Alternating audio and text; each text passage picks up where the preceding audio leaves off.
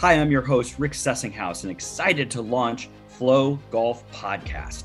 Each episode, we will share stories, interview experts, and share cutting-edge strategies for peak performance. Here's my co-host, Hallam Morgan, to explain more about Flow Code Golf. Thanks, Rick. Flow Code Golf is a framework of strategies, principles, and techniques that take us from fear to the state of flow, the state of optimal performance, and the zone where we play our best golf. You can find out more about Flow Code Golf at www.flowcode.golf. And I just want to finish up by saying this podcast is as much your podcast as it is ours. So please ask questions, provide feedback, and get engaged. I hope you enjoyed today's episode.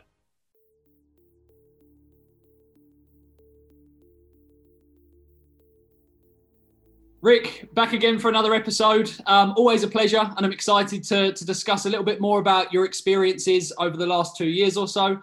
I want to dive into, because it's a topic I've been thinking about in quite a lot of detail recently and having conversations with various players about conserving energy, about energy management. We talk so much about time management in this world and making sure we're productive, but energy management, in my opinion, is even more important. So I just wanted to ask what experiences you've maybe had with some of your players, with some of your clients at some of these big events where I guess you're getting there maybe 3 days, sometimes even earlier before the event starts, then playing 4 rounds of golf and managing to conserve your energy over that entire period of time. So what experiences have you had with that, and how do you manage to help players conserve their energy? Yeah, it's a great question, and it's underutilized in the sense that we get caught up in our world about time management and so on and so forth. But when we think about performance, you need energy to produce that. You and I talk about flow states, and being in a focused state requires a lot of energy. And if we are looking at, let's say, PGA Tour player, they are usually on site on a Monday. They're playing a practice round or 9 holes, and then Tuesday's another practice round, Wednesday's a pro-am. Oh, yeah. And then Thursday, you actually start competing for 4 rounds, playing against the best players in the world on the most challenging golf courses. Is you better manage your energy. And so, I mean, I would love to share that I made a major mistake early in coaching Colin Morikawa. Is he was an amateur, and he got an invitation to play in the Arnold Palmer Invitational as an amateur at Bay Hill against the PGA Tour players. And so it was a very exciting time. Okay. It was exciting for him. It was exciting for me. And you get there on site and you just want to soak it all in. And hey, let's go do 18 holes on Monday and let's hit some balls. Let's go putt. Oh, Tuesday, let's do the same thing. Let's go up early to get breakfast. And then before you knew it, Monday, Tuesday, Wednesday, we were there for a long time. Yes, we're practicing hitting balls, but you're trying to soak in the environment. Now, that sounds like a positive thing, because it was a wonderful week. Yet then Thursday happens and Friday happens. And then he spoke to me after the fact of, he played all 4 rounds. He made the cut, which was awesome as an amateur. It's like, wow, I was tired. It's like, you were tired. I mean, okay, I get that. But it was tired about energy management. And I did a poor job of that. He was already prepared. Why did we have to overdo it? Why did we have to hit more balls? Why did we have to do 18 holes instead of 9 holes? And I made that mistake. And he was excited too to be there. Don't get me wrong. Yet afterwards we go, okay, we have to find a better way to prepare. So Thursday you're fresh, and Sunday on the 72nd hole when you're putting out, you're fresh and you have energy. Definitely. And so that was something that we learned. And then we've made refinements along the way.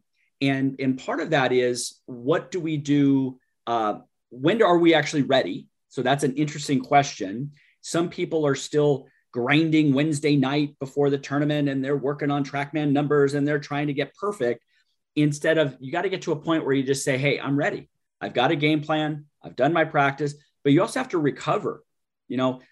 Flow states are also about a recovery phase, is that you put in all this time, you better recover. Okay. And there's a lot of players out there who are doing a lot of physical type stretching, and they have their physio working on them, and they're doing mindfulness and meditation, and they're doing things to, recover. Okay. And that's energy, right? Yep, absolutely. It's actually really interesting, Rick, because it reminds me of exactly what we educate in the Flow Code Golf Academy, which is these 4 phases of flow. So you have the build-up phase, which is that kind of the stress, the release of cortisol, the hard work, maybe some frustration in there as well. But then that moves into that flow gain phase, essentially. And the flow gain phase actually requires you to take a step back, actually engage with that parasympathetic nervous system, parasympathetic activities, the mindfulness, the meditation, the breathing exercises. And then you ultimately allow yourself, as you move up that flow gain phase, to hit flow peak. And that flow peak is where we want to be as we step into the Thursday, as we step into day one. And then, as you mentioned, you come back down the other side, the flow transition phase. And that ultimately is where you need to do that recovery. You need to reset. You need to rejuvenate some of the things that you've used up. And at that, then as you move back into your flow build-up phase again. So I love that, because you're starting to, or you understood exactly how you can implement some of these flow principles to help with optimal performance when you need it most, rather than optimal performance. And actually, you should still be building up, or you should still be preparing or gaining. So I think it's really important. I love that story, Rick. It's vital to get that timing right, essentially. It is. And it does, you do have to experiment with it. And you have to understand that these elite athletes are traveling, and there might be jet lag, and there might be other things that are contributing to it. But even with the player who plays every weekend and really wants to get ready for that Saturday and Sunday, and they're like trying to cram a test, right? And then on Friday they go, oh, I better go hit some balls. And it's more of a franticness to get ready, instead of, okay, I'm going to hit some balls, but I'm going to have some due diligence of, hey, I'm going to work on my tempo. I'm going to work on my balance, I'm work on simple things, instead of, well, I got to fix my swing, and I got to look at the biggest Instagram coach and all that stuff.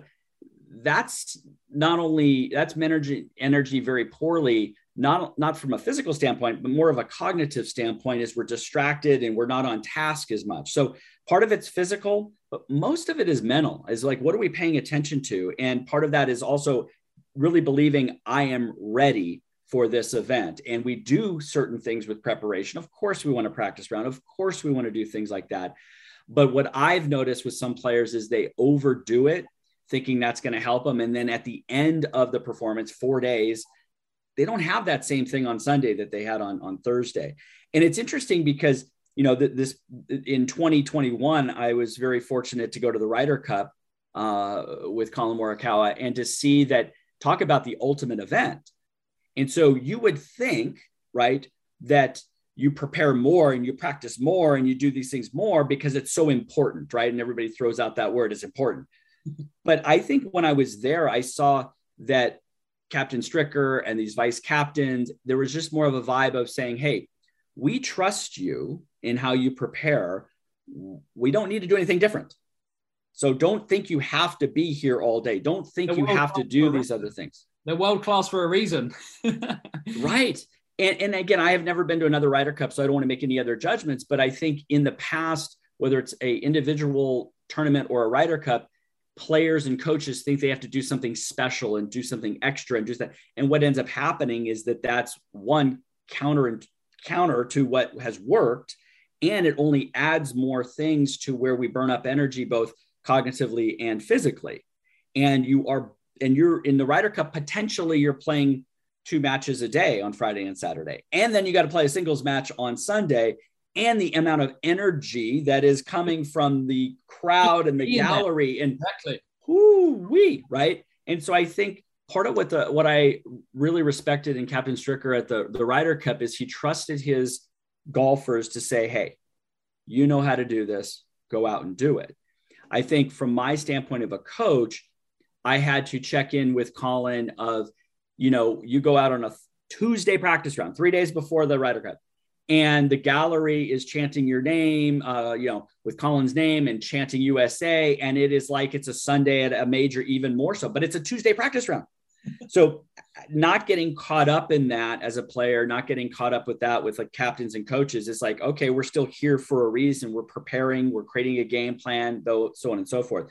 So I think it's interesting, you know, when I look back at Colin's experience at Bay Hill, we were excited certainly as individuals, but then you go on a Ryder Cup where you have excitement for your country and your team. And yet we can't let that get a hold of us too much, and trust your preparation. And part of preparation is when you're at the course, but you have to allow yourself to be off the course, rejuvenate, like we talk about, do the things you've already done. So then Friday, in this case, Ryder Cup, Friday morning, you're ready to go, knowing that you're also going to have a singles match on Sunday, and conserving energy. And once you're there fully in the present moment. Absolutely. And I want to talk about that actually, Rick, and take this one step further into energy conservation and the kind of connection with flow. So we understand that obviously the conscious mind takes up significantly more energy to process information than actually the subconscious mind does. So I want to dive into some of the different ways that players can almost utilize flow as a principle to help them tap into the subconscious mind, act and perform from the subconscious mind, because I think it's almost it's a tool that they can utilize to conserve energy. If you've got players, competitors that are spending almost their entire 5 hours of the round in the thinking part of their brain, they're using up phenomenal amounts of energy from their conscious mind. If players can understand and utilize some tools to help tap into the subconscious part, just perform, even if it's slightly more from the subconscious part of their mind, then they're saving energy, they're conserving energy, because it requires such little energy to process information. So what are some of the ways that you would advise, and maybe you do advise your players, to help tap into that subconscious part when they're on the golf course, so as they can actually start to conserve energy and gain that advantage over competitors? It's a great question. And, what pops in my mind is, I'm going to talk opposite first, is I have a lot of players who, when we do some post-assessment, they love to use the word grind. I was grinding out there. I go, well, that sounds like fun. And the grind is, they think that that's a badge of honor. And I'm saying that grinding is effort. Grinding is thinking. Grinding is burning up a lot of energy. You're not enjoying it. You're not even being in the present moment. And so that's how I start with, is that people, again, think that they have to grind, think that it has to be of high effort. And what you and I know is that conservation of energy is trusting your subconscious, trusting your ability, trusting your routines, that, hey, I do this 30 seconds before to start to, turn down the thinking and starting to get creative and starting to get lost in the shot and remembering great shots that I've hit like this before. So now that subconscious can go out and do it. Definitely. And so I think that's what I look at, is I do kind of, people want to tell me that they're trying hard and there's a lot of effort. I'm saying, I think that's nice when things are really, really going bad, that you stay focused on that. Awesome. But really our goal is, like you mentioned, to trust the subconscious. You've been training it. It knows how to hit the darn ball over there. Allow it to happen through a proper pre-shot routine, through visualization, through recalling past great shots. Those are the things that I utilize to tap back into some of that subconscious. Absolutely. I couldn't agree more, Rick. And from a personal standpoint, it's something that I've recognized so much when I do work with my players one-on-one, especially in person. It seems more prominent when I'm working with players in person, but I could go into a session and actually my energy levels be quite low. I feel like I'm maybe a bit worn out. I may have had a busy week or something like that.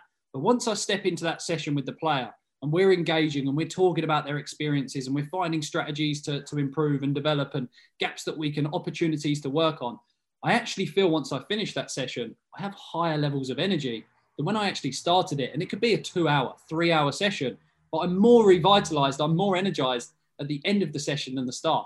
And I genuinely believe that's because I've been utilizing my subconscious mind for almost the entire process of that conversation and tapping into flow. So I actually think we're talking about energy conservation here, but is there an opportunity or an argument that ultimately there's energy that we can increase our energy levels by tapping into flow and actually tapping into the subconscious mind? So it's not just, it doesn't become a conservation, but it becomes an energy, I guess, abundance, or creating more energy into your mind and into your physicality and everything like that. So, no, and I love what you just said there, because I not only do I believe, I know when I'm in a flow state through coaching, is that, let's say I do 6-7 coaching sessions the day. At the end of the day, I have more energy because I am focusing. I'm in the present moment. There's passion. I'm connecting, right? There's a lot of things that now keep feeding the cycle. that is not about trying harder, but it's truly being in the present moment, and that energy comes out. And that's why you and I talk about passion so much, is that there's a passion behind the performance. There's a passion in the moment that does feed us more, right? And it's not effort. No. It's just, we're living what we love to do. So guess what? It keeps feeding that cycle more and more and more. I'm a big proponent of that. So I'm glad you brought that up. Love that. Rick, what a fantastic conversation again. These just seem to keep getting better and better. I always look forward to them. I'm looking forward to the next conversation even more, to dive into even more of your experiences in 2021, 2020, and stuff like that. So Rick, thanks again. Really appreciate the conversation, and let's keep bringing value. You got it. All right, Hallam. Thank you.